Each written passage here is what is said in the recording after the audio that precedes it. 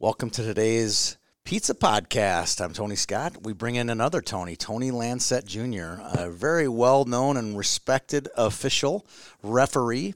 We're going to talk about how he got started in the officiating business, maybe a little bit of his background on hockey, playing as well, and then we're going to talk about USA rules. We're going to talk about coaches, great games that he's officiated, and everything in between. Hope you enjoy today's show.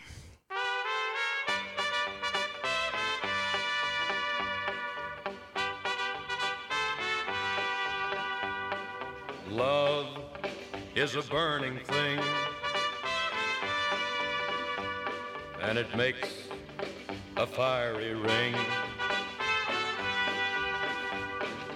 Bound by wild desire, I fell into a ring of fire. All right, Tony Lancette, welcome to the office. Welcome to the Pizza Pod. You ready to jump into the ring of fire? You bet, Tony. All right, well, just a little bit of background. We go way back. I believe our first ever YHH Squirt B State tournament in 2012, I called you up and said, can you help me get refs? And the rest is history, don't you think? That's right. I think out of all the hundreds of tournaments and games that we've officiated, for the exception of about 2 or 3 tournaments that was out of your control and my control, you've managed our officials and managed to be a great resource for officiating and great resource to bringing in great referees. Well, thank you. Yes, we have a lot of officials out there do a lot of good work, and it's always fun to come work your tournaments with a lot of high-end players. High-end players, high-end officials. I've told you this many, many times. We often get, you hear about all the refs are bad, these refs suck, the refs are bad, the refs are bad. More often than not, I get the compliments. Man, I love coming to your tournaments because the refs are going to be really good. And I think that's from part of my leadership and part of your leadership is to making sure that we pay a little bit more to get great refs.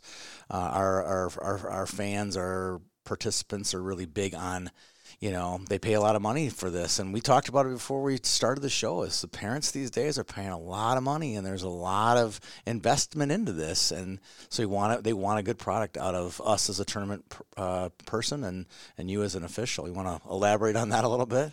Yeah. The best compliment we can get is no compliment. We really want to be invisible out there. We're there to facilitate the games. When it's summer tournaments, they really want to know, hey, did the game start on time? Was it fair? Did the kids have fun? Yes. And that's what we do. It's funny you should say that because we can't work together in the winter because USA rules we have to use the district scheduler, right? So I can't work with you in the winter. And there are games, trust me. There was a game, you'll love this one. There was a game down at Mariucci where we had to use the dreaded District 1 officials. And I got Andover and Edina in 12A, right? Now, imagine these. These are the 2 most storied over the last 5 years, 12A. You got Scott Bowlby and you got Steve Little on the bench. I mean, these are big egos, and there's great players and great competition. It's going to be a tight game. And the guy shows up, and he had choppers on. Yeah, I mean, that just goes to show. I'm like, oh, no, where's Tony Lancette when I need him, right? That just goes to show what people are aware of when a referee walks in the building. Yeah, and you notice it right away. Is the guy wearing mittens? Can the guy skate? Can he do all the things? And we'll get into what makes a great official. And wearing choppers might not make your list, I'm guessing, right? Correct. All right, so before we talk about a lot of the different things and the topics, I want to just get a little bit background about your hockey playing career, your athletic career.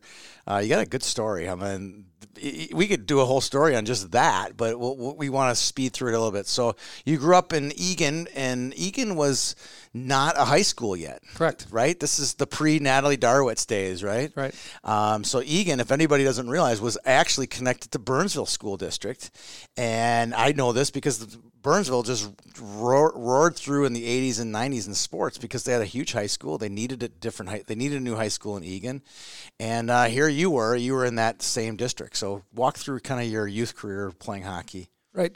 Primarily at Eagan. I was fortunate enough to play for my dad. Okay. Senior, right? Unfortunately, he wasn't a hockey player growing up, so he learned everything from the Dick Vra videotapes. Yeah. I wrote them down note cards, took us down to the outdoor rink, and had us go through the paces. But the biggest thing he had was make sure that the kids had fun. And if we were having fun, the lights would stay on. If it was time to shut them off, we'd shut them off and go back home. All right. So we went into that created when I went to Cretin. Yeah. How did you get to Cretin? Was that a family thing, or was it like, hey, I want an opportunity to play, because you were a great baseball player on top of being a great hockey player. Was it more of a baseball decision? No, it was my dad went there. Okay. A lot of his family went there. They gave me the opportunity. St. Thomas Academy was relatively new, and that was closer to where we lived. Right. So I visited that school. I visited Holy Angels, and ended up choosing Cretin. Well, Cretin at the time. If you were a great baseball player, you'd be a fool not to go there. And I think you did win a state championship in baseball, right? Right, in 1989. Yeah. So you end up at Cretin. Walk through some of your great memories of playing high school hockey at Cretin. Please drop this story. I got to hear it about playing the state tournament. So we were fortunate enough. We played South St. Paul in the section final in 1988 over at the old Coliseum. Okay. That's when they still had section finals there. A lot of section finals. We played our conference games there during the year. Yep. And if you had 20 people in the building, you were lucky. Right. There were empty. You could come there. We joked you could come there and you could have your own section to sit in. But we were playing against South St. Paul, and they had a couple. One of the Woogers was on the team. Yep. And Cunningham, Cunningham Sports. Yep. And we were playing them, and we ended up tying it, and we played overtime. And we tied it with 30 seconds left. And then in overtime, I shot from the point, and Chris Winkie tipped it in. Game over. All right, this is your first name drop. Just so you know, I don't know this for sure because I can't see the future, but there's going to be several more name drops coming up in this show. Who is, for those that don't know and might be a little bit younger, who's Chris Winkie? Chris Winkie went on to have a pretty storied career at Florida State, won the national championship, beating Michael Vick in a championship game, and then won the Heisman Trophy at Florida State. So football player. But he also played baseball too, That was right? after a few years stint in the minor leagues for baseball. He was drafted pretty high by the Toronto Blue Jays, and spent some time in their organization for a while, and then decided to go back and play football. And I think if I'm right here, this is all through the newspaper or whatever, I think he, had a professional career in baseball and then took his money and invested in properties, and he's doing pretty well for himself even after his pro football career, correct? Correct. Yep. Yeah, not to be surprised, right? Several successful people come out of the old CDH. Okay, so I want to hear the story. You make it to the state high school hockey tournament. What happens next? So you see 1988. You see the shows on TV, and you see the videos that the teams make back in the day. That everybody gets to stay in hotels. Well, we're at St. Paul School. We're 5 minutes from the old Civic Center. Literally. So we had to go to school on Thursday morning. Really? Yep. So we had the 7:00 game at night. So we had to go to school. They had a little pep rally for us. You didn't go to the tournament? Nope. You couldn't go to the early games? Nope. Oh man, that's so we went back. deprived. Went back to we got out of school at midday though. Went back and had a nice meal, and then we were facing Edina, which was a tournament favorite. So they had our first year in the tournament as Cretin-Derham Hall, and Edina jumped out right away, 3-0. And we stuck in there, hung in there, and it's 3-0. Are you thinking just don't get put into running time at this point, or did you think you could skate with them and play with them? We were just kind of lunch bucket team that we had, hanging in there. And in the third period, I put a shot on net from the point and it went in. All right, so just for the record now, this is not I do this all the time tone of voice, right? This is what, your third goal of the season? Right. And you're sophomore or junior? Junior, okay. So your third goal of the year goes in. Right. And now it's 3-1. Right. Then what happens? Then we hung in there, pulled the goalie, and again Chris Winkie had the horseshoe and pumped in a goal, and it was 3-2 with under a minute left. So we called the timeout and kind of rallied the troops, but we couldn't get the equalizer. And they ended up going on to win the state title. Right. So they were on the ropes a little bit in that first game. Right. All right. So after that season, you also played football at Cretin. Correct. And did you play in the Prep Bowl too? We did in 1989. All right. What happened there? We played Blaine, and is that Tom Newman team? Tommy Newman. All right. Goaltender for the Gophers, hockey. And Johnny Busick, too. I think he's got another kid coming up through the Blaine program. Zach Busick, yeah. Yep. And they came down to tie the game at the end, and they went for 2 to win it. Yep. And Tommy Newman rolled out on a bootleg, and he got to the cone, right? Safety, wasn't it? Our safety cut him off just before the cone. Our safety rolled through the cone, and the official signaled good for the 2-point conversion, and they won the game. So was this a bad call? As an official? Is it a bad call? It might have been the position of the official that didn't give him the best view. He probably made the best call of where he was. Does this spark you into your officiating career? This bad call that cost you state title? I don't know if it was a bad call. It was just a call that he made based on where he was, but it definitely made me think about possibly helping and giving back to the game as somebody that could manage a game. Right. All right. Now fast forward to your senior year of baseball. What happens there? Baseball, we had a pretty good run. Again, some high talent, really good team. We had, I think it was 13 multiple sport athletes on the team. So a lot of kids that besides Chris Wenke, who else was on the team? Notables. Bert Sager Yep. was on there. Sean McCauley played at St. Mary's. Mike Vogel went out and played. So we had some pretty good players. And how did you win it? Was it a blowout 10 run 'em, or was it a spectacular finish? We were playing Hibbing, and it was the 7th inning, and we were the visiting team. We got our runner on a hit by pitch. No way. And so he stole second, and we bunted him to third, and ground out, scored. We're up 4-3, and then I was the relief pitcher, so I came in and pitched the 7th. So you got the win then, right? Got the win. Not only that, but the last out was a strikeout, called third strike. So I dropped to my knees on the mound. Really? And our catcher came at me like a middle linebacker and just blasted me. And I was on the bottom of the pile. And you got 20 guys on top of you. You don't know when you're getting out of that pile. Oh, that's hilarious. So you got trucked, huh? Right. All right. Okay, so this is where the story gets really interesting. Ho-hum, where'd you go to college? I ended up being fortunate enough to go out to Harvard. This is insane. Yep, we had Dan Scanlon, who was a year ahead of me. Mal's son? Mal's son, right? Yep. Mal's long-time football coach at Yep. Cretin. Yep, he was out there, and he called up and said, "Hey, you might want to come and take a look at this place out here." And I said, "Harvard?" Yeah. And he said, "Yeah, it's a lot of fun. The guys are great. Come on out." So he set up a visit, went out there, talked to the hockey coach, Bill Cleary, longtime legend. Assistant coach out there was Ron Tomasoni, who was from Hibbing. Yep. And then talked to the baseball coach. So he was there recruiting you at the baseball game, right? Correct. You said something like that, right? Yep. So and now Tomasani is a huge name on the range. I mean, you can't swing a dead cat up there without hitting one. And there's tons of them there, and not just in Hibbing, but in Virginia as well. Right. So ended up getting the acceptance letter, ironically, on April Fool's Day. No way. So it came in the mail, and I look at it, and I'm like, wow, this is awesome. So I got my acceptance letter. This is where I'm going. And then 2 days later, the Notre Dame baseball coach calls me and says, "Hey, we'd like you to come down here, take a look at this." And I said, I'd love to do it, but I got my acceptance letter at Harvard. That's where I'm going. And, what a life. Right. What a life. All right. So you played baseball there all 4 years. Correct. And hockey just 1 year, right?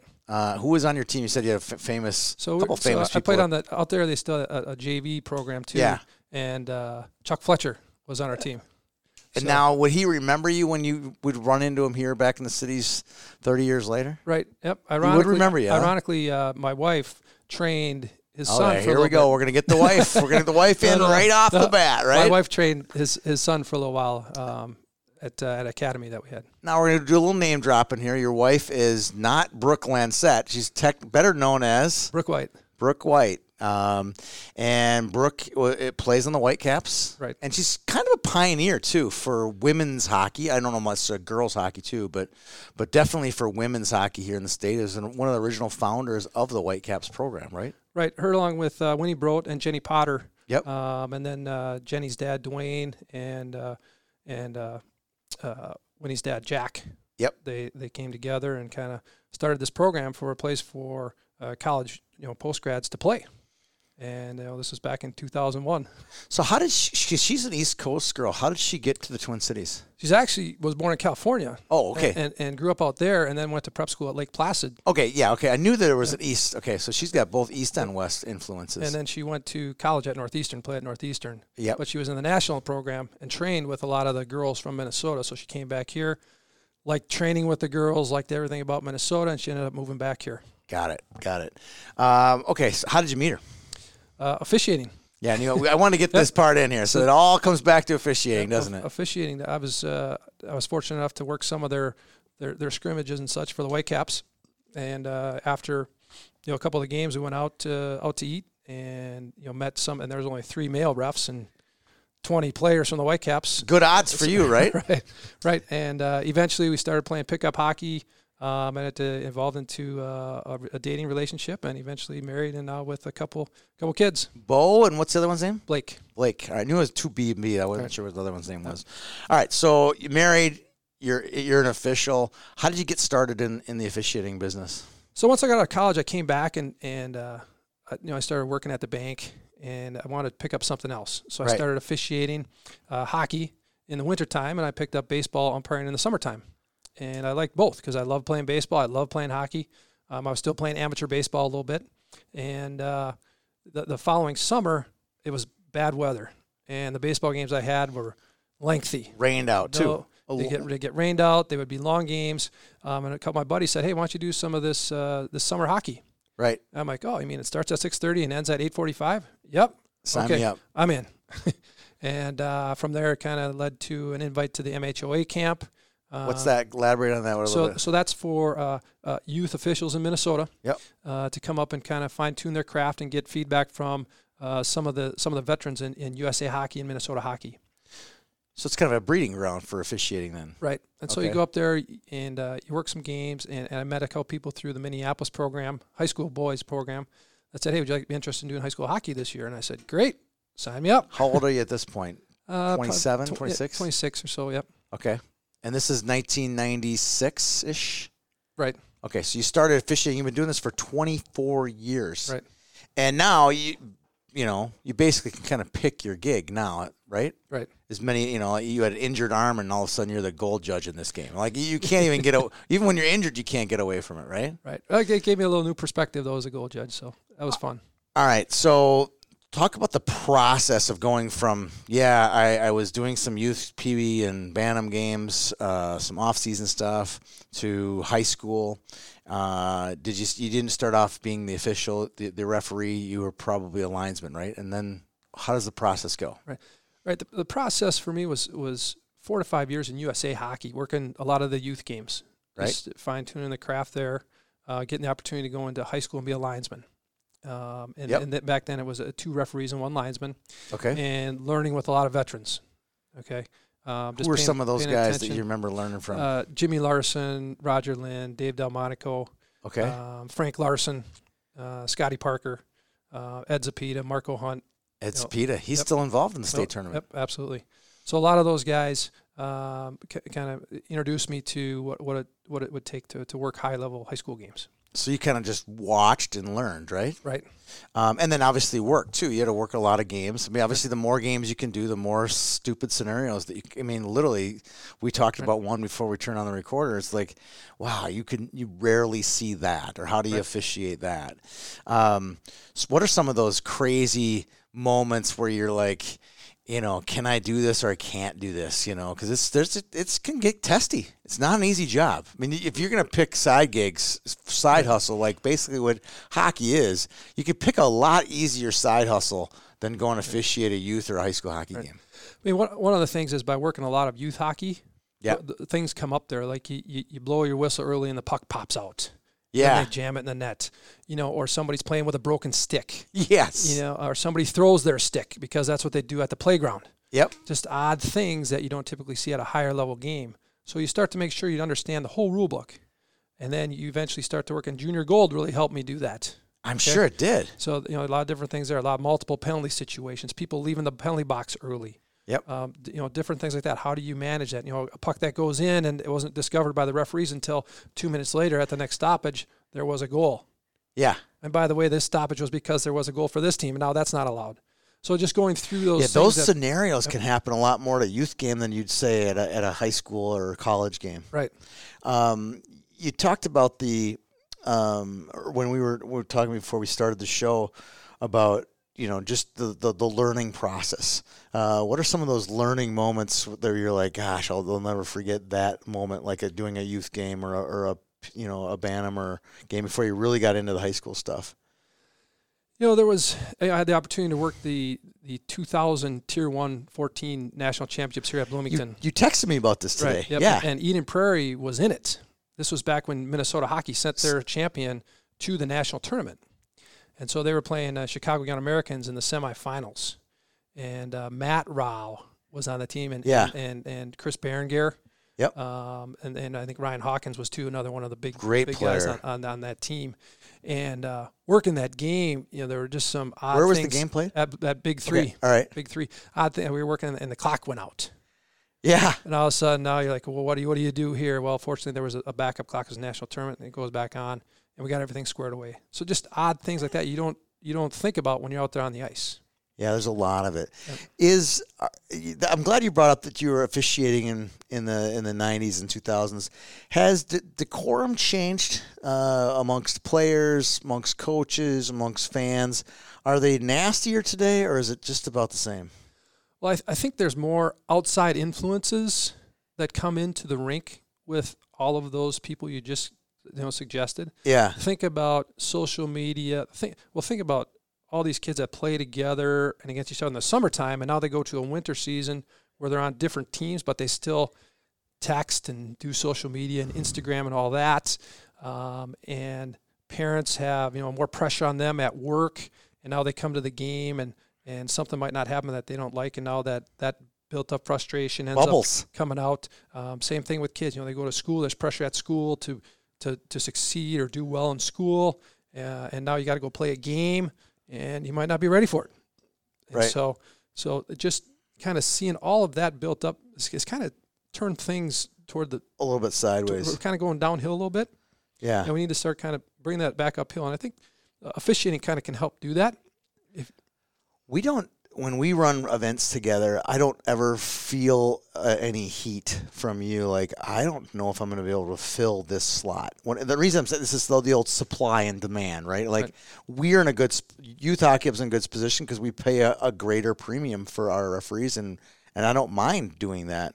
But if you think about a Pee Wee B2 game in New Prague, that's got to be a hard game to schedule for Terry from District 6, because that isn't as sexy of a game to officiate than it is maybe a PBAA game at Bloomington Ice Garden or Edina, right? If you're a District 6 official, just as an example, right? Right. Yeah. You need a big supply. Yeah. So I'm fortunate that in the off season, I have more supply than what we need to fill. Right. And fortunately, we've been building up our staff and adding good young officials that can work with our older veterans to understand how we kind of manage the game. Yep. And so that our stable is a little bit bigger. Now, when you get to the youth levels, and there's been a big push. I mean, if you can't go in a rink these days without seeing the poster, you know what poster I'm talking about. Yep. And you saw what USA Hockey with Twigs and Glenn did this year with their tournament over at Tria with, humanizing this official, where he puts the microphone on and says, I'm Tony Lancette and I'm from Egan and my favorite hockey member. I loved it. I thought that stuff was great. I don't think you could do that for every game, but what it does is social media, I retweet it, and the next thing you know, there's 20,000, 40,000 people who see that, hey, we got to kind of take it easy. We got to take it easy on these refs, or we're not going to have any refs. Right. I mean, if you just think about if you went to your office and your boss was sitting right next to you, watching you do everything, and as soon as you screwed up, you would get hollered at. It would be a joke. It's like the commercial on TV where the dad's banging on the glass. Yeah. Outside the kid's classroom. Yeah. So you got to think about that. The officials are trying to learn. I mean, I'm always trying to, even though I've been doing this for a long time, there's still things that you learn and go on, and we'll talk about some of those later on here. But you're always continuing to learn, and that's one of the good characteristics of an official, is always continuing to learn with the situation. Well, that's a good segue, because that's one of our topics, is what makes a good ref. I mean, I know what makes a good ref after running an event. I've learned more about what makes a good ref by running an event than actually actually coaching. Because coaching, you just look at all these guys, they're all bozos. Yeah, he's a bozo, you're an idiot.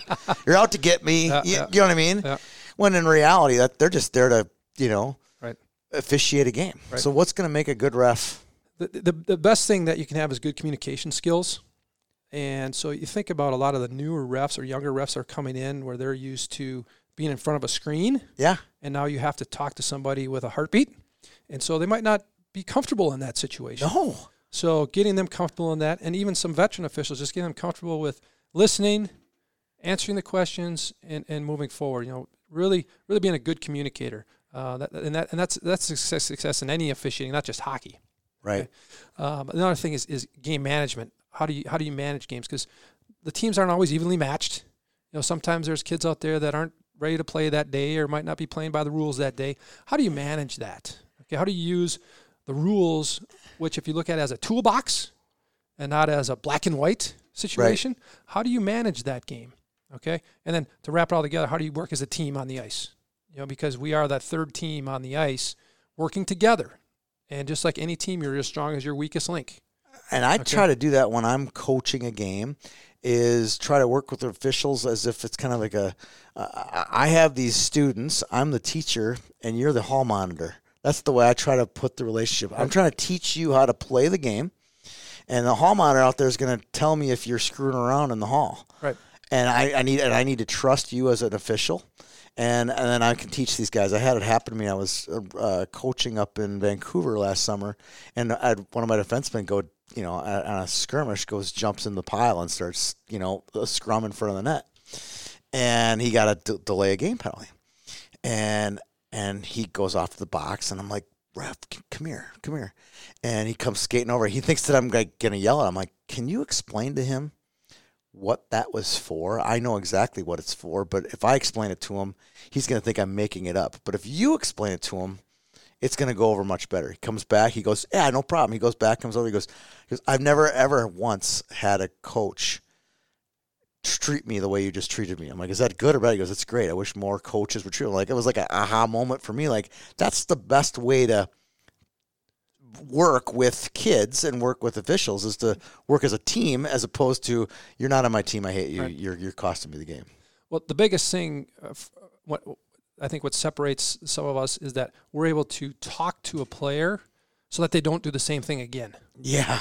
And so that way it minimizes the number of penalties we have to call in a game, and therefore the opportunity to get a good game flow helps. Yeah, and you want the flow. Right. I mean, if there's something that you need to know, this is going to be a dirty secret. I want to unveil a dirty secret officials. And after running event after event, watching games, refs want the game to be quick.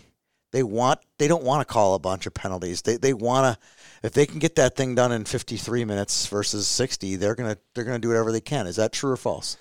To some degree. Quick meaning good flow to the game. Yes. You can call 15 penalties in a game, and it can be quick because kids go to the box, they get in the box, and you drop the puck. Right. What happens is that if you're calling 15 penalties, and every penalty you got to go talk to the visiting coach, then the home coach, then the scorekeeper because they put the score up on the wrong side. Yep. Then it gets to be long. But I've worked a lot of games where we've called 15, 20 penalties, and it's shorter than some of the other games that we work, just because players are going to the box. You got a good relationship. Coach with puts everybody. the penalty kill out there. Other coach puts power play out there, and we're going. The triangle's good, right? Yep. You got to have a good triangle. Yep. All right. So, any other characteristics of a good ref? Well, ultimately, this is especially true in youth hockey, and this is some places where I think people are a little. There's a misconception, is that really player safety is number one, and so when you have a bigger player hit a player, and it causes them to go into the boards hard, even though it's a normal hit for that bigger player, USA Hockey really wants to protect everybody that's playing. So because the player goes violently into the boards, even though they weren't violently hit, it's still going to be a penalty. Okay? Yeah. And so there's a lot of frustration out there. That was one of the hardest things for me to start calling when they kind of changed the rule. Yeah, we'll get to the rules too. Was to call penalties, which I thought it's a very clean hit because it's at the face-off dot, but the kid goes flying all the way into the sideboards. Now you got to call penalty, okay? And it makes sense from a safety standpoint. And as those players go up through the ranks, when they check that kid at the face-off dot, the player that they're checking isn't going to go flying all the way into the sideboards. Right. Okay? So, but just at the youth levels, understanding that a lot of the calls that are made, if you scratch your head and think about, well, was that a player safety call? And if you can answer yes, then that's a pretty good call by the official. I'm not sure if this is the right time to get to it, but you and I chat about this all the time. It talks about when to call penalties. When do you call a penalty? You literally have this little checklist. Just read off the checklist for us. Let's hear it. Yep. Turnover. Right. Turnover of the puck. Okay. Obvious and imminent, and if it's to the head. Okay. So turnover. Yep. Right. So I trip you and take the puck. That's a penalty. Yep. If I trip you and you retain control of the puck, or your team controls the puck, you don't call a penalty. Depends if it takes that guy out of the play. I mean, if he's still going on with the puck, if their team it was a 3-on-2 and now it becomes a 2-on-1, and they still maintain kind of that momentum, and it's you might see, was it really a trip? What was the imminent one? Players going to the net and obviously hauled down. Okay. That's not a turnover. We'll get to that one in just a minute. Yep. And then what was the last one? Scoring opportunity.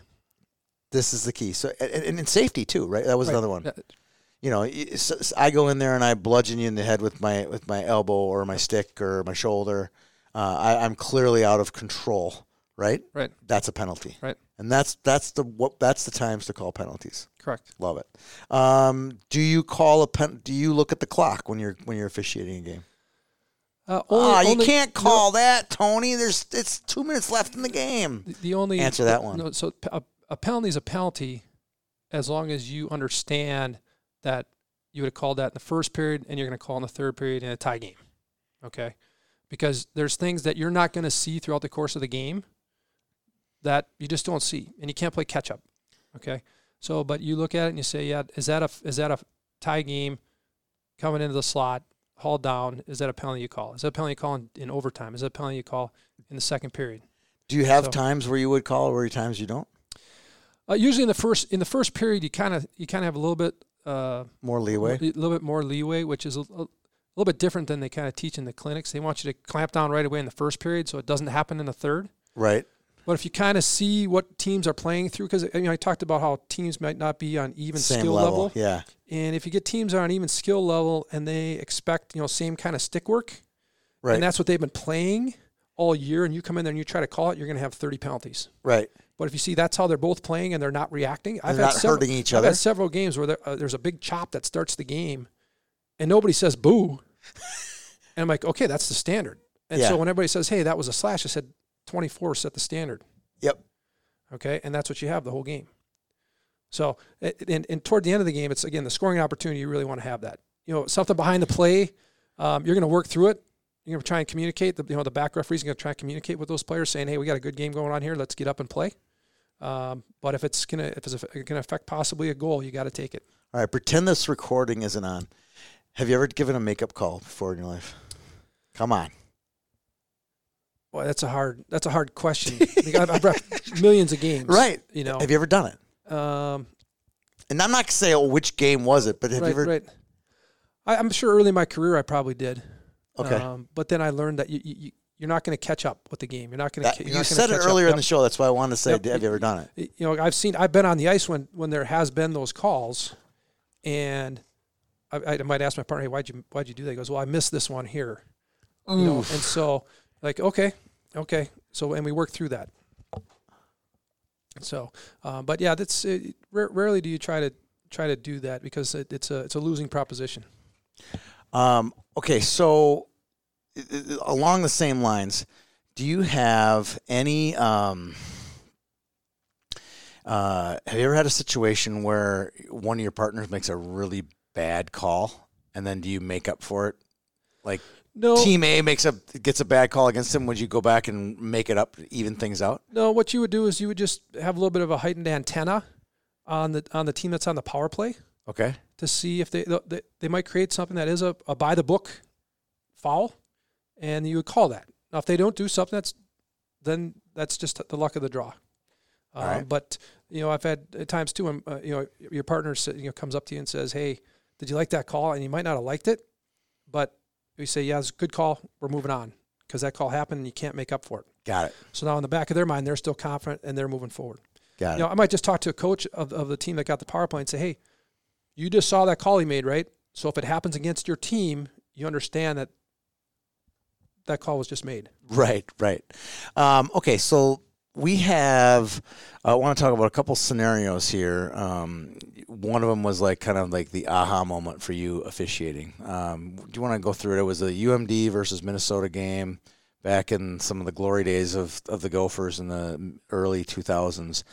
And it was a big moment for you because it was you had done some D1 before, but now you had a really tricky call. You want to walk through this scenario? Yeah, it was back in 2006 up at the deck, and they had recently switched their benches. So the visiting team was on one side and the home team was on the other side. Which was by the penalty box. The home team's bench was by the penalty box. It's going to be a lot easier to describe if you had a whiteboard, but we're doing a podcast here, so try to describe the best you can. Similar to Veterans Memorial. Yes, I was going to say, just like Veterans. So UMD had just taken a 5 and 10 for checking from behind, and then took another penalty. So they're down 5-on-3. And this was, Eric Johnson, Oposo, and those guys on the Gophers, pretty high end players. Yeah. Oh, yeah. And so that was the year they had like 4 first-round draft picks. Right. So I was in front of the UMD bench, holding the blue line, and the puck came out to Eric Johnson, and he went to shoot it, and the UMD defender blocked it, and it went bouncing by me. So I hopped up on the boards. And you're on the blue line, right? I hopped up on the boards, and the puck went by me. So then I get down and I turn, and there's a UMD player skating over the red line, over the blue line on a breakaway. They were down 5-on-3, right? And I turn around, and I almost run out to this guy coming out of the penalty box. And I'm thinking, wait a minute. They had 3 guys in the zone. This guy's got the puck going on a breakaway, and this guy's coming out, and they still got a guy in the box. Yeah. They can't have that. And so by the time I connected all those dots, in real life time, this fast. is like 2-3 seconds, I'm ready to blow my whistle, and the UMD guy puts it in the net. So UMD's going nuts. It's first period. Crowd's going bonkers. 1-0 UMD, and I call over the referee, and I tell him, I said, this is what I got. Don Adam, right? Right. I said, this is what I got. So he talks to me for a little bit. I go through it, the scenario, and he goes over and explains the call to Lucia.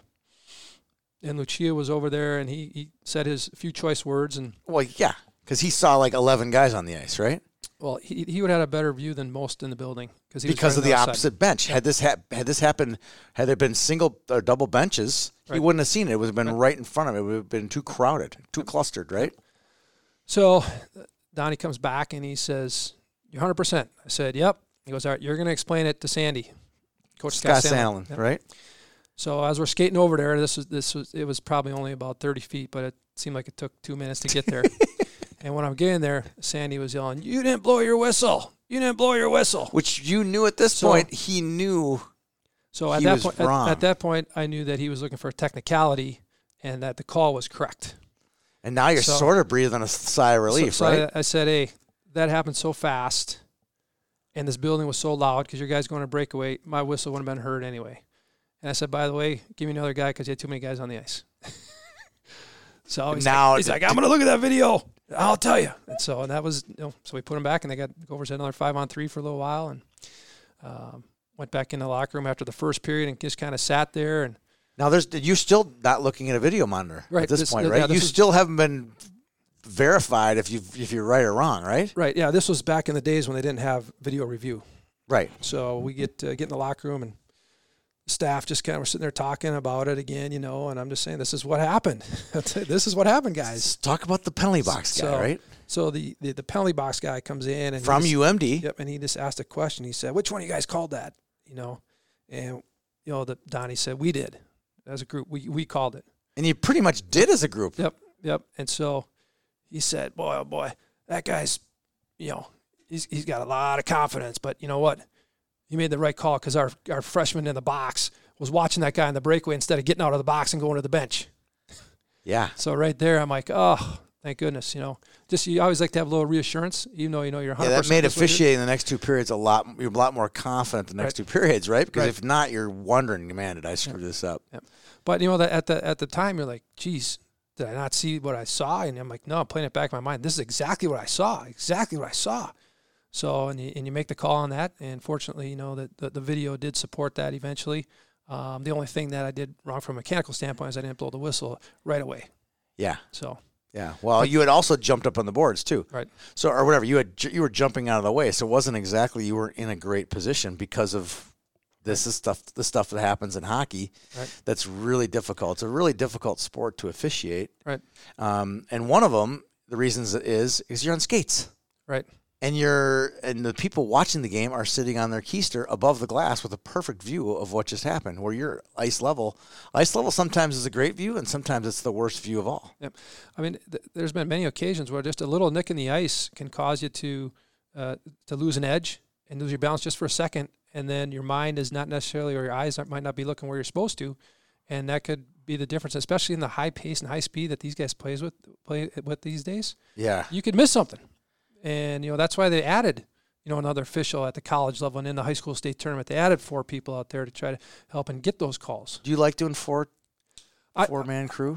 I love it because you're skating backwards most of the time, watching play come at you. Right. As opposed to the one referee, 2 linesman system where you're skating in, forwards with the play in front of you. You're looking at backs. Yeah. Not looking at the play coming at you. Plus, it gives you the ability to kind of sneak around behind the net and get into a better position to see the play. And also as the trail person, you can pick up the guy in the slot, come in to see if he's getting interfered with, see if he's barging through the goalie, those types of things. Right, and that's where the meat is, right? That's where all the big plays are, the point of attack. All right, we wouldn't be remiss to talk about one of the most, I would say controversial, but most talked about goals. I say in my memory, I mean, you're coming up on 50, I'm 52 years old. Like, have you ever seen a goal like the Blake Benilde game that ended in the section final? Not on a penalty. I've seen penalty shots called in overtime, but not scored. I've never seen it. And not to win a section playoff game or section title game. No. I mean, it's never happened. I didn't even have to. People call me Hockey Rayman. I didn't even have to go into my little magical database. I'm like, that's never happened. Right. I would have. The reason is in the 70s, I started watching high school hockey, and I haven't really stopped.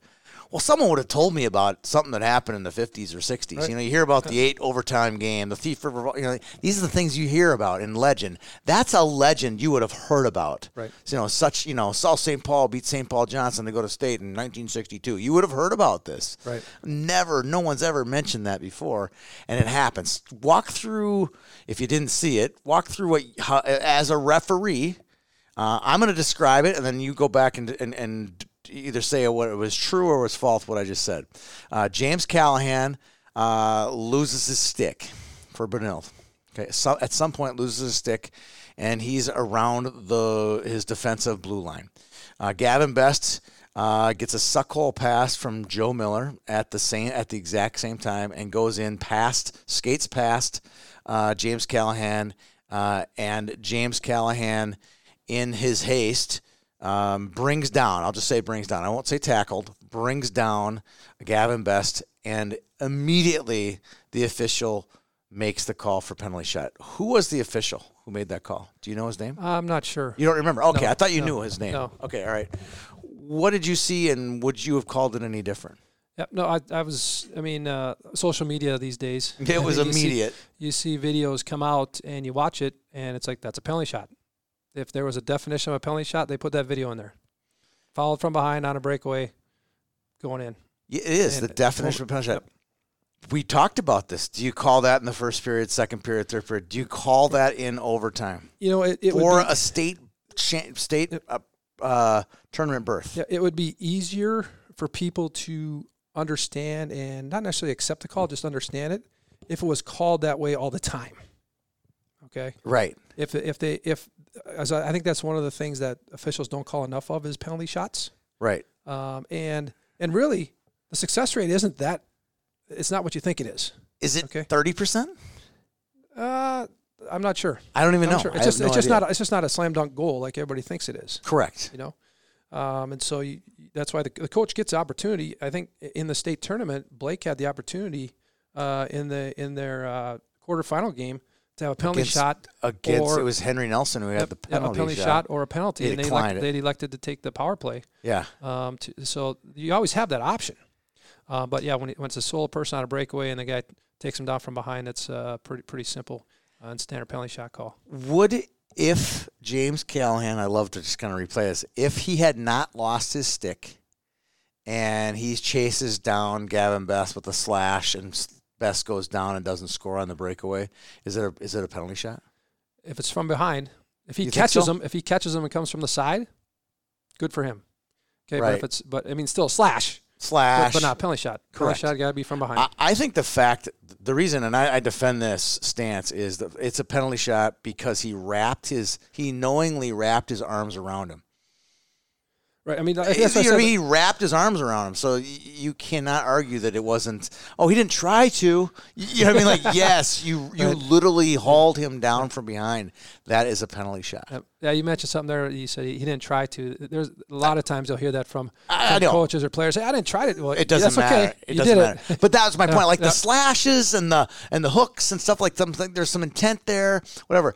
But when you put two arms around a player, and it's right there in front of everybody in the rink, great sight lines at Mariucci, the whole rink saw it, and it's a tough call. Right. And I feel for the referee who had to make that call. Well, you also think about smart penalties in hockey. You think about that.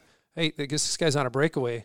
If I can get him down, at least get a penalty shot. I mean, the ice is bad, and not that this Benilde player was thinking it. No, but the ice is bad. You know, you got a really good goalie. You know, I like our chances with him.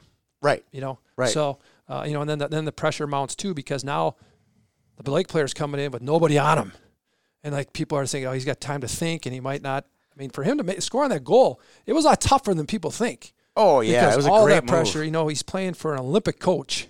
Yeah. You know, and he comes in and he scores. Great on a really good goalie. Great move, great goalie, great everything. Yep. It was fantastic.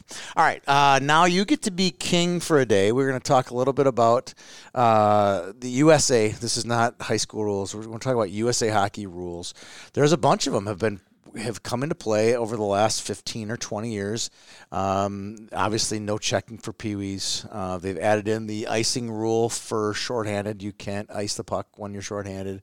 A lot of rules related to checking from behind, a lot of rules related to head contact, a lot of rules just related to checking and body contact and safety. Out of all those rules that I just listed off there, and even did you like or any of the way, if you could change USA hockey in any way, how would you do it?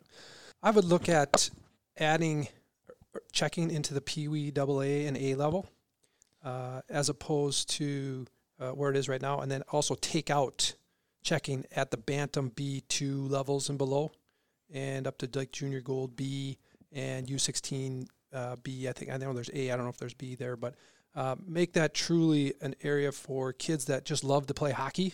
Right. Give them that avenue to play.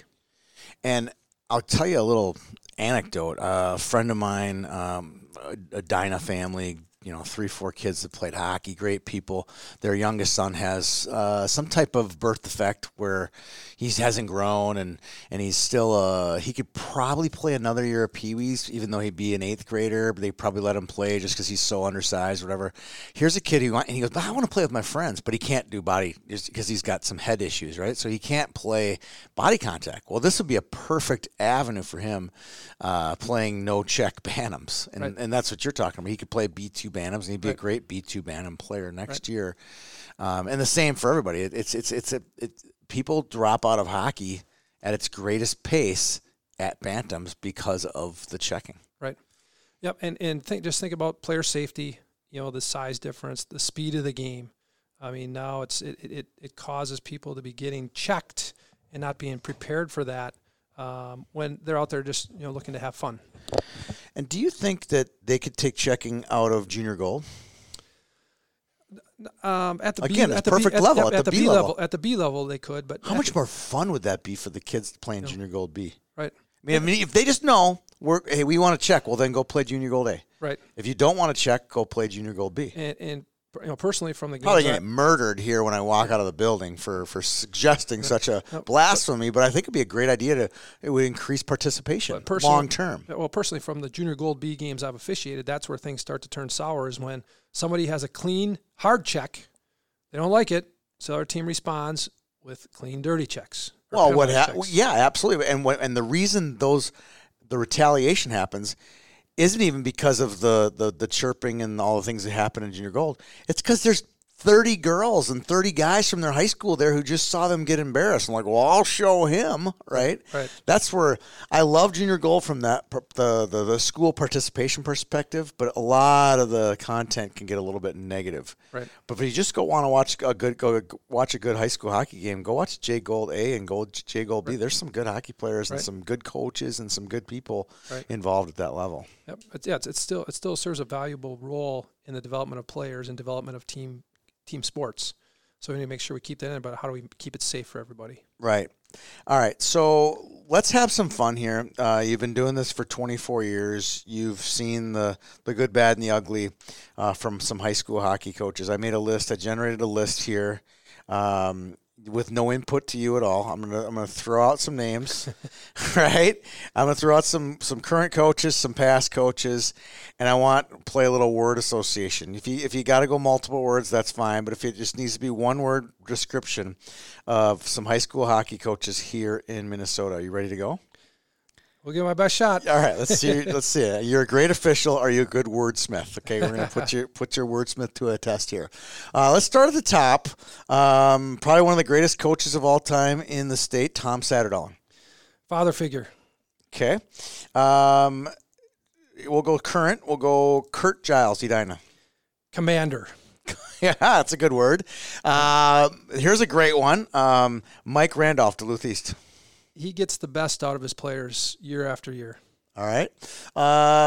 Just won the state title, Bill Lechner. One of the greatest tacticians as a coach I've ever come across. All right, good one. Trent Eigner. New wave. Not just the skinny jeans, it's everything, right? Somebody that relates to the players and has their best interests in mind. All right, you told a story before we turned the recorder on about how he's matured as a coach.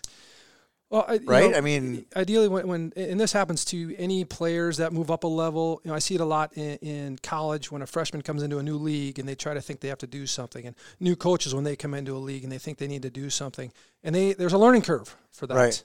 And Trent's gone on that curve, and he's become one of the top coaches. All right. Here's a guy who's finished second 3 times in the last 5 years, but still 2 state titles. We'll get to one of those games later. Lee Smith at Eden Prairie. Lee Smith, just a fun coach, fun to work, and sometimes you don't really know. He likes to move his head a lot. Yeah. Sometimes you don't know where he's looking, but good coach to interact with. Okay, great. Here's a legend from Moorhead, Dave Morinville. Right, probably from the city's people, one of the best coaches that I've had interactions with, and not always good times, bad times. Yeah. But seeing him at the rink quite a bit down here when his daughter was actually playing for the club team at the U of M. I look up in the stands. I'm reffing a game at Mariucci, and there's Dave up in the stands. Yeah, what are you doing here? My daughter's playing. Junkies, right? So, but he's had some really good players come through there, and he's really developed them. All right. Here's one of my favorites, all-time favorites, Tom Vanelli. Very technical. Okay. He takes every opportunity to find an edge for his team, either through video or heart rate monitors or nutrition, trying to stay ahead of the game that way. He was always that way, right? Right. Here's another legend for you. One of my all-time favorites, Bruce Plant. Quiet giant. Quiet giant. What do you mean by that? Like, behind the bench, he's kind of a bigger figure, so he's kind of looms over the team. Yep. And if things start to turn in a different way, he'll voice his opinion. But only when necessary, right? Yep. And I had the fortune of coaching his last game as a high school coach. And would that have been the Mammal game, right? We'll get to that one in a minute. Yep. Here's a one. I don't know how many state titles he won. At least 2, maybe more. Wally Chapman at Breck. Humorous. Really? Right. Yep. I've had a lot of good interactions with him throughout the years. Different things that kind of lighten the situation. So it was always fun working his games. All right. And last but not least, Egan's coach, Mike Taylor. Energetic. Sometimes really? He's got more energies than the players. Yep. I've heard, I don't know if this is true or not, I don't know Mike that well, but I've heard he's genius level, like one of the smartest people you'll ever meet. That very well could be. That could be. Okay. Sometimes we get to hear coaches, coaching their players on the bench if you're by the bench enough. Yeah. And when I was breaking in as a linesman, he was over there at Egan, so I could kind of learn a little bit there. But more as a ref, you don't get that opportunity as much. Right. But he's taken some pretty good Egan teams to state tournaments. Yeah. And so it's been kind of fun to see him grow. All right, let's switch gears here and talk a little bit about the guys making it. You've obviously officiated in the state tournament. What does it take? Let's go through the process of the state tournament. from officiating perspective. Right. How do you make it to state? You know what I mean? Like Team A, I always, because I know you and know a lot of the guys who officiate in a lot of our stuff, I've become friends with them. So when I see, I know Nick Zvok, I know, these guys that are officiating these games. So it's always fun to see them in the lobby, fun to see them getting their chance to skate in a really big game in front of TV audience and obviously 20,000 people. What's the process to making it to state? Yeah, once you apply for the State High School League, you join a association, a local officials association. And I know a few of them just through running our high school stuff. There's a Minneapolis, there's a St. Paul, there's a Suburban. Is there any others out there? Right, there's a Southern group. Okay. And then there's like for the 507. Right. Yep. And then there's a couple northern groups. Like an east, a northeast, and a northwest kind of thing. Yep. Okay. So how do you get in? There's always a guy from Cloquet who makes the big tall guy, right? He's super noticeable, right? Yep. Taylor. All right.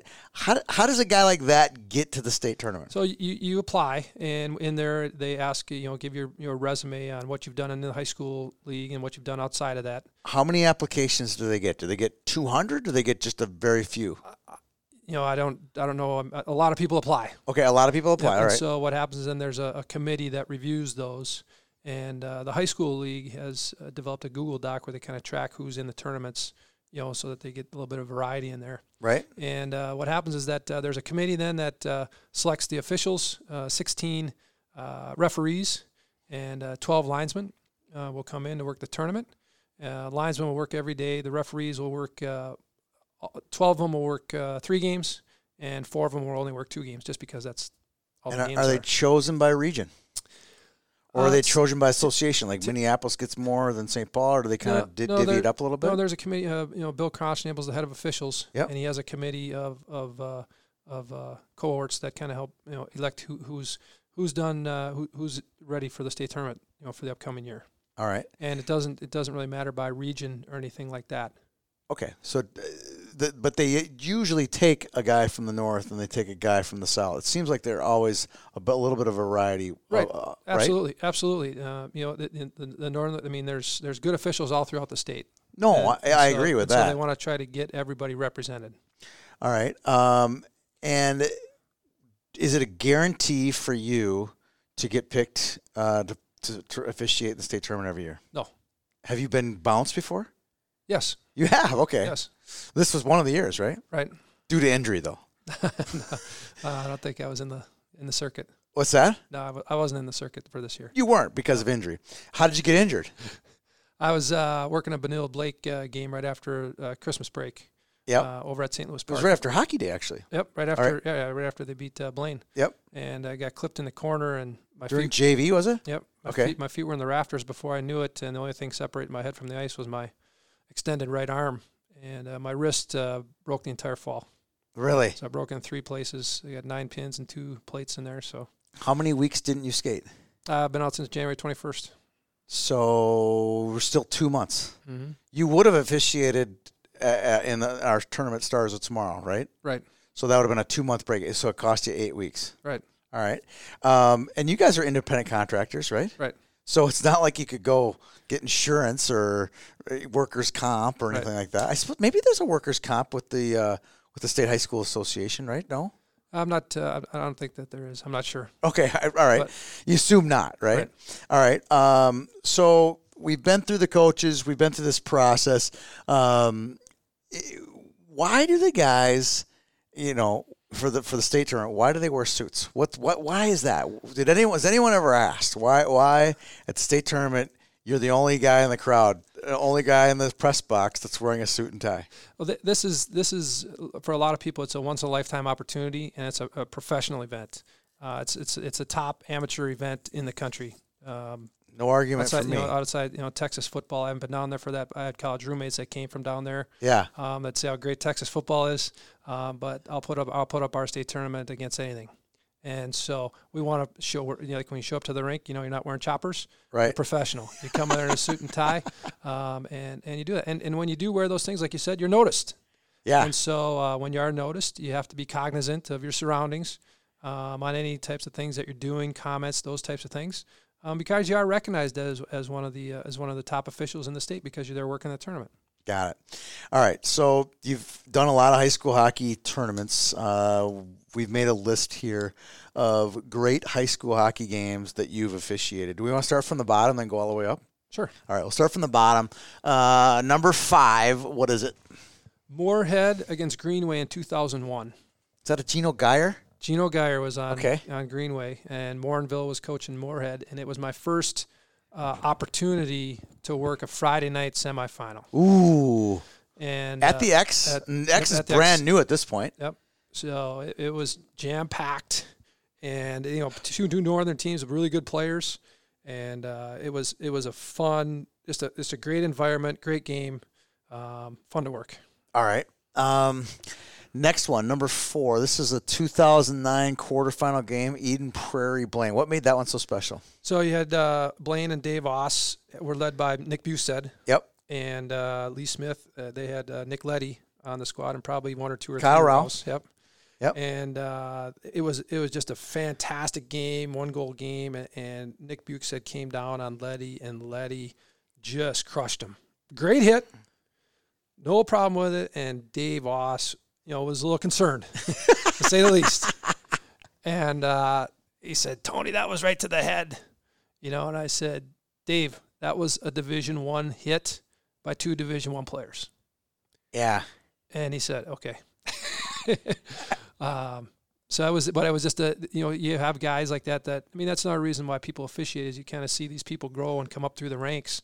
And those 2 have had pretty good NHL careers. You have a moment like that, and there's lots of them in a state high school hockey tournament weekend. You get 4 days of it, of great players. Now with the Class A so deep, you get the Cathedral versus Hermantown game that we'll get to that one in just a second. But you get in a situation like that where you get these great players, and they're making great plays at very high speeds with great deal on the line, great little intensity.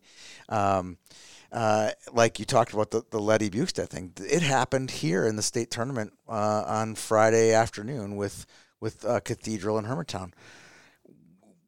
Have you ever had a situation like that? It's obviously never happened in the state high school hockey tournament where it's the end of the period and you get the near bench clearing brawl. How would you have handled it, and what would you do if you were in that situation?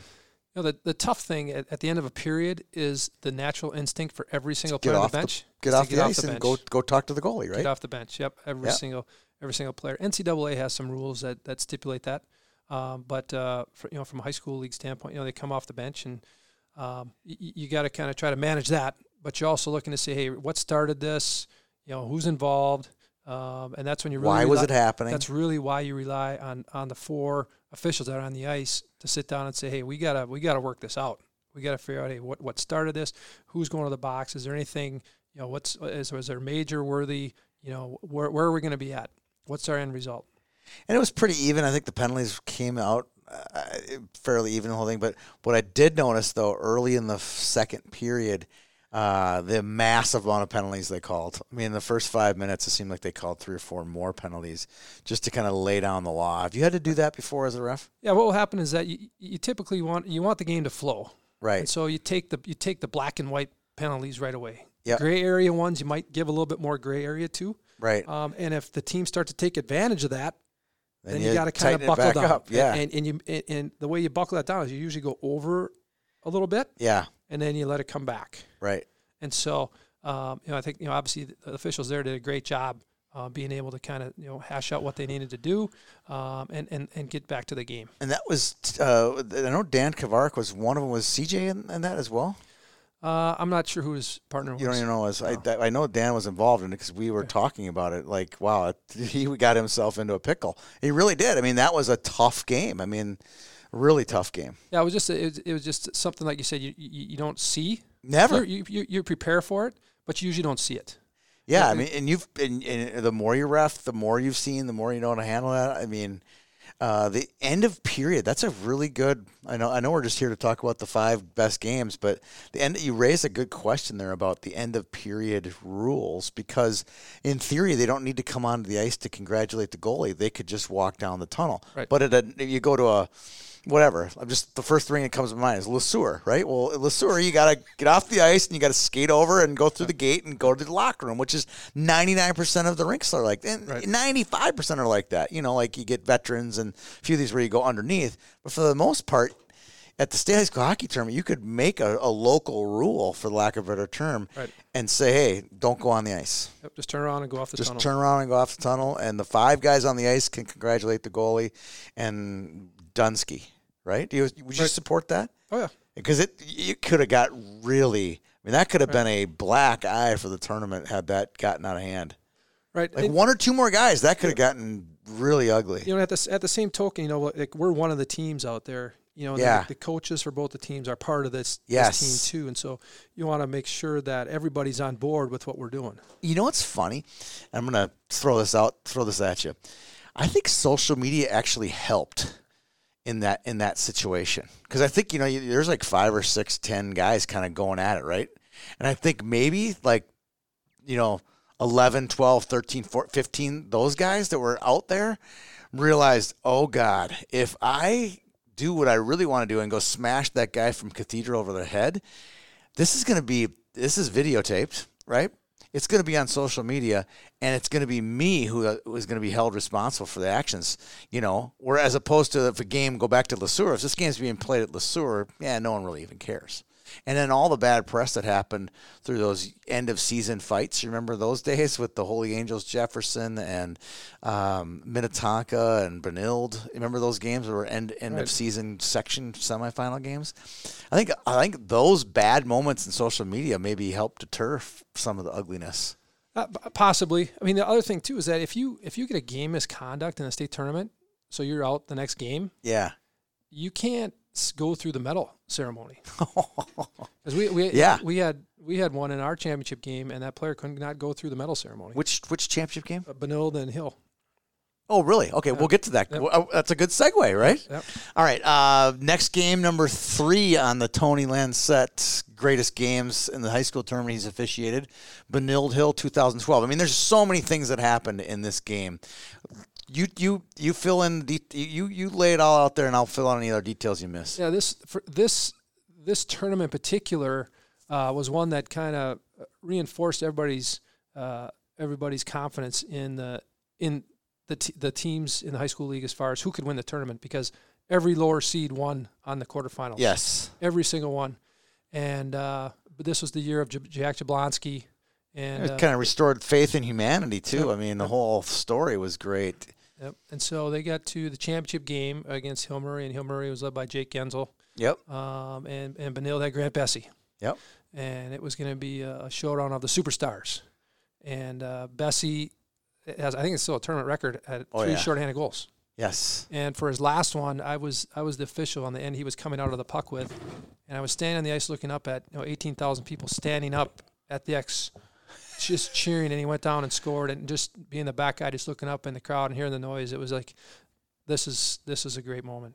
That raises the hair on your arms, doesn't it? Wow. And you had the best seat in the house. You and the goal judge and the goalie, unfortunately, had the best seat in the house, and it just goes crazy. I remember that building was just insane. Yep. And for Bessie to have kind of that day in the state championship game was something else. Yeah, it's almost Spihar-like. It's a legend that will never die. That game that he had in that. And then you had Jablonski up in the suite, and it was right into the end where he was scoring, and you see him up there and with his family, his support staff, and all that, and just think of everything that team had been through that year to cap it off with a state championship was just unbelievable. It was pretty cool. It was almost like, he was the king, and everyone knew exactly where he was in the building at all times. Right. Cameras, the whole deal. It was a special moment in our tournament's history, that's for sure. Right. All right, let's go number 2. I put this one on the list for you. I made you have this one on your list,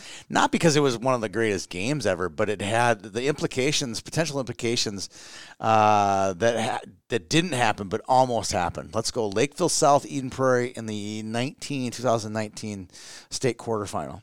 Right. So this is the 1 o'clock game. The afternoon game. That's a very important detail here, right? Yep. So it's the timing. We started probably around 1:45 or so, and Sure. get out there. And the game was going on, and it was back and forth. Great game. Good, yep. And it ended up tied, and we go to overtime. And just so everybody knows, overtime's 8 minutes, and then they resurface, and then they come back, play 17 minutes, and then another 8 minutes. The third overtime is the 8 minutes to replicate the 8-minute first overtime. Right. Okay. So we got through the first overtime, went in to resurface, and got a little water. And in the officials' room, we have we bring a potluck of stuff to kind of so you guys can have little snacks and stuff. So got replenished there. Went back out, and in the second overtime, I mean, the Lakeville South goalie was just playing unbelievable. Welsh. Yep. And, EP kept throwing everything. I think he set a tournament record for saves. Did you know that? Yeah, it could have been. I think there was like 62 or something like that. It was crazy. And kept going. And, I think we had a penalty in one of the overtimes, and that didn't result in a goal. But they were just playing with everybody's emotion. They were just playing through pure emotion because at that time, guys are getting worn down. And after the second overtime, we had our 3-minute break. Right. So now you've played 17 minutes. You have a 3-minute break before the 8, and after the 8, just so you know, after the 8 now, then you would go resurface. Right. It's now like 4:30, 5 o'clock, right? They got to clear the building for a 6 o'clock game. The State High School League is freaking out. Keep going. So we're sitting there and we're talking before the third overtime. They wouldn't admit they're freaking out, but you and I both know they're freaking out. Well, I mean, it wouldn't have been the best situation. Correct. Let's put it that Correct. way. Yep. So we're sitting there talking. I'm talking with my partner, and we're just like, are we going to get a goal in this thing? I mean, the ice is not very good. There's no TV timeout, so they're playing through. They got to start playing third liners and fourth liners at some point, to give some guys a break. And again, nobody can get anything on net with any substance to get a goal, or there weren't too many odd man rushes. It was really keep the puck to the outside, throw something at net, hope you find a rebound. Right. And I think under a minute or so, Jack Jensen was able to put something on net that went through the goalie, and they won. Yeah. And we got off the ice and went down there, and that's when we get in the locker room. Everybody's kind of waiting for us in there, and they're like, oh, thank goodness I didn't go another overtime because you had to come back tomorrow. Yeah. And I was like, what? So yeah, you would have to come back tomorrow and go through the scenarios. I mean, that would have been 8 a.m. at Excel Energy Center. They didn't really get into the detail, but if you know, it had to have been. If you know that at the X they have an 11 o'clock semifinal game, so you got to make sure you allow enough time for the game to finish. Correct. But then whoever lost that game would have had to go play at noon. In theory, 10 o'clock. In theory, which would have never happened. In theory, at 10 o'clock over at Mariucci. That would never. Literally, they would have set off a string of occurrences that wouldn't have been positive. I think back like in 1984 or something like that, Minnetonka. I was there. It was 85, I believe. And it was Minnetonka and Jefferson. Brock Rindall scored the game winner the next day. Right. And again, it was the game one of the night session. And they started, it was to be 7 o'clock and 9 o'clock back then. And it was probably 10-15. Yeah. And they were in 3, 4, 5 overtimes. And I don't remember the exact number of overtimes, but I know they scored right away when they got there the next morning. But the next game had to get started. Yep. And they just you can get away with a lot if this is happening at the final game of the night. Like the Eden Prairie, not Eden Prairie, the Duluth East Apple Valley game. That was the second game of the semifinal session for that night. So it was okay. They got away with it there, but you can't get away with it when there's another game waiting. Yep. So, all right, and drum roll, please. Your best game you've seen as officiated in the state high school hockey tournament. It had to be 2017 championship game with Hermantown and Mammal, the Moose. One of the best games I've ever seen. And craziest, I mean, this is talk about officiating. We get to talk about the disputed, would have been Tyler Watkins' goal interference call on Sandelin too, right? Yeah. I mean, this is a great game. If you don't remember, I can you and I were 2 feet away from each other the whole game. I was on the glass trying to shoot still photos of this game. And my recollection was, and the entire lower bowl is full, and now parts of the upper deck are full for a Class A final. It's never been seen before. I think there was probably 10,000 fans, 11,000 fans for a Class A final, and I want to say 97% of the people were cheering for Mammal. And they all knew the Moose chant. Yes. Which I hadn't heard before. And we got out there and they scored and that place started doing the Moose chant. I was like, this is unbelievable. And it's the Viking skull chant, right? Where you get the bang, bang, moose, bang, bang, moose. And they just kept doing it over and over and over. It really what makes high school sports great. So walk through what happened when Watkins scores the goal and they celebrate. I mean, literally, he's on the ice. It's yard sale. There are sticks and gloves everywhere. At what point did you know this goal was going to be called off? Well, I knew we were going to go to review because there was a Hermantown player around the net. Okay. Yep, and I was the high official, so I couldn't really tell. I don't remember how they scored it. I mean, I know that it was a shot in the slot and Sandlin wasn't okay. All right, sorry. So I know how Sandberg scored from the point and just kind of seeing ice single. Yep. I remember that, but keep going on Watkins. So I knew we were going to take a look at it because, first, every goal is reviewed in the high school league tournament. So I knew we were going to review this one, and the player from Hermantown was around the goalie. Yep. So it went upstairs, and they took a look at it. And now, who was upstairs? Was it Greg Shepard? It was on Saturday. I'm not quite sure. He usually is doing WCHA on the weekends. There's a couple guys that rotate through there that really help us out, do a great job up there, and it took a little time. Now, are you on the phone? Yep, we're on the phone. Who's on the phone? Both referees? No, there's only one. They just had one phone, so okay. So it's just one of you, and you're the guy that's on the phone. We called up there. What's going on? What's going on when they're talking to you? We're just saying, what do you see? And actually, my partner was on the phone. Okay. With him. Who was it? You never say names. You haven't said any names yet. He's a top official. It doesn't matter. It's just he's down low because he was down low, so he was kind of saying what he saw. Okay, gotcha. And so explaining that, and then he came back down and he looks at me and he's shaking his head, and I'm like, no goal, and he's like, yep, no goal. So they announced no goal, and now guess what we have to do? You got to go talk to what was the term, Nate? What was the term we used for Bruce Plant? Quiet giant. Quiet giant. Right. He wasn't quiet, I'm sure. There wasn't. I mean, we had a lot of time because they had won it in 16, though, right? They won in 16. Yeah. Okay, all right. So this wasn't to keep the streak alive. I mean, remember they had a streak of 6 or 7 in a row where they lost the final. But we had a lot of time because they had to pick up the ice. What do you mean? They had to clean up the ice. Oh, they had to go get their sticks. Yeah. Everybody did, and it was kind of cool at that point because some of the Mammal kids were kind of helping. In a nice way to pick up the ice to understand that we're going to get going again. And my partner just went and said, "Hey, Bruce, we looked at it on video and we got, Sandal into the crease. Contact. We have no goal." So I go, "Okay." Is that what he said? Yeah, in so many words. Even he's like, it's video. He's been through a lot at the state tournaments, so he understands that. Hey, when you go to video, we're making the call based on what's seen on the video, and that's it. Yeah, and this was, it's kind of like, I'm sure it's kind of like the NFL where it's like you have to have insurmountable evidence to prove it, right? So they had evidence. Right. I mean, I remember watching it now, over and over. They weren't showing that on the video board. Right. They were showing it on TV, though. Right. Okay. On TV they were showing it, but not on the video board. Right. At the X. Yeah, typically anything that might have some type of controversy, they want to wait to show that on. They don't want which makes sense. Yeah, especially with 11,000 people. Right. So we call no goal. We pick up the puck and we start going again. And now this overtime is winding down. Right.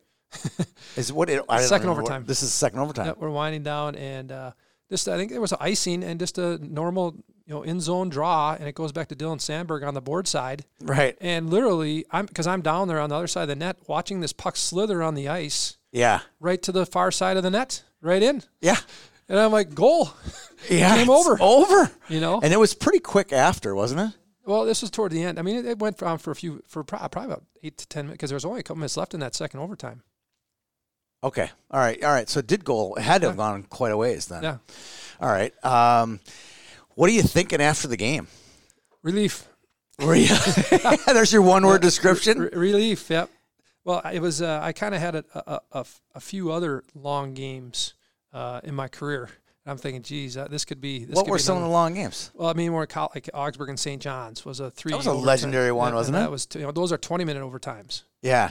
and that went for quite a while. So had that. I had Concordia at St. Mary's when the compressor went out right before we were supposed to step on the ice for a Saturday night game. Yeah. Got postponed till the next day at 2:00. Yep.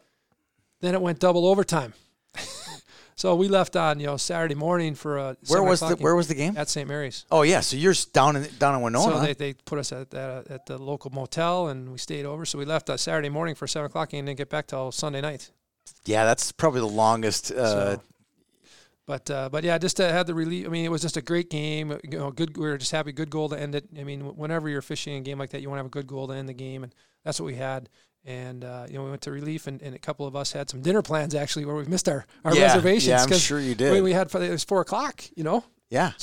So when you are officiating, the broader landscape of officiating games, what's your favorite kind of game to officiate? Is it going to be because I'm a big squirt guy. I love a squirt game because it's just the energy. They're short games. You get on to the next game. For you, you've done it all. You've done squirts for us. You've done obviously college Division I, Division III. What's your favorite level when you get to the rink? Like, oh, I love this level. Well, to be honest, I mean, I like working different levels. Yeah, I know you do. And so I don't really know that I have a favorite. I like working the Bantams because you get to see the new guys that are going to be on the horizon for the high school season. Right. Then you start to see the guys that blossom as high school kids that are going to go on to maybe play college. At the squirt level, you start to see last names of people that I officiated when they played college. Right. And so you start to see them come up through the ranks. And so being just the different levels, I like working the summer tournaments because you bring some teams from out of state that get to skate. And I know I think Sammy Walker was on one of your podcasts. And he talked about playing against Sean Doogie. Yeah, from Wisconsin. I reffed those machine games against Chicago Mission yep. when they played at Breck. Yeah, and just seeing some of those players as they progress through their careers to see where they go.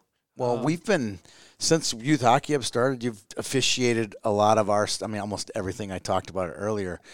But that's the fun part of my job and the fun part about your job. You get to see a lot of these guys. They go from, I remember when he was a squirt, how dominant he was. We were talking on the Sammy Walker podcast about Austin Pratt. And I'm sure you officiate Austin Pratt a million times, and right. It's fun to watch where these guys wind and end up in their career. And some of them are going to be Sammy Walker stories where they're the Big Ten Freshman of the Year. And then there's going to be guys, I'm not going to name names, but that was the pinnacle of their career at Pee Wees or Bantams or high school. And then they fizzle out or whatever. The game passes them by. And we see that a lot of time. Well, there's just so much hockey out there across the landscape, not only in the U.S. but Canada, all over the world now, that as you start to go up the chain, the competition for those spots becomes so much tougher to break in there. So just to have the kids experience and have fun at that squirt tournament. I think a lot of squirts go up to Fargo for a squirt tournament up there, and enjoy that experience with the kids because again, you don't know, that might be the pinnacle of their hockey career. It is for a lot of people. And then as you go and you play Pee Wees, you might have that, and as you go into Bantams and having some of those opportunities, those could be their best memories. So just having that, and that's why me as an official, and a lot of our officials, when we go on the ice, that could be their best game. So that you need to bring your best game. Yeah, exactly right. All right, any final thoughts, Tony, on officiating, things that we might have left off here? We've covered it all. We had actually a tape delay here right in the middle of the segment, but because I'm a master editor, I fixed it. But any final thoughts you want to share with us? No, I know, like in any in the high school in particular, people are always looking for officials. And so if you're thinking about becoming an official, go to the High School League website, go to the Minnesota Hockey website, and find out how you can become involved in the game because it really helps, and especially for current players right now that can ref lower levels, you can really help your game. I wish I would have been officiating when I was still playing. You would have learned a lot. Because you just get a different perspective for the game, and you learn it. And so I would encourage anybody that's thinking about being an official that, hey, it's something that is fun. You get to give back to the game a little bit and be involved with a lot of good people. Well, you're one of those good people, Tony Lancette. We really appreciate you coming here, spending some time, and sharing your thoughts on officiating and your experiences, whether it be youth hockey, officiating, and everything in between. We appreciate it. Awesome. Thanks. We'll see you around the rink. You bet. Thanks, Tony.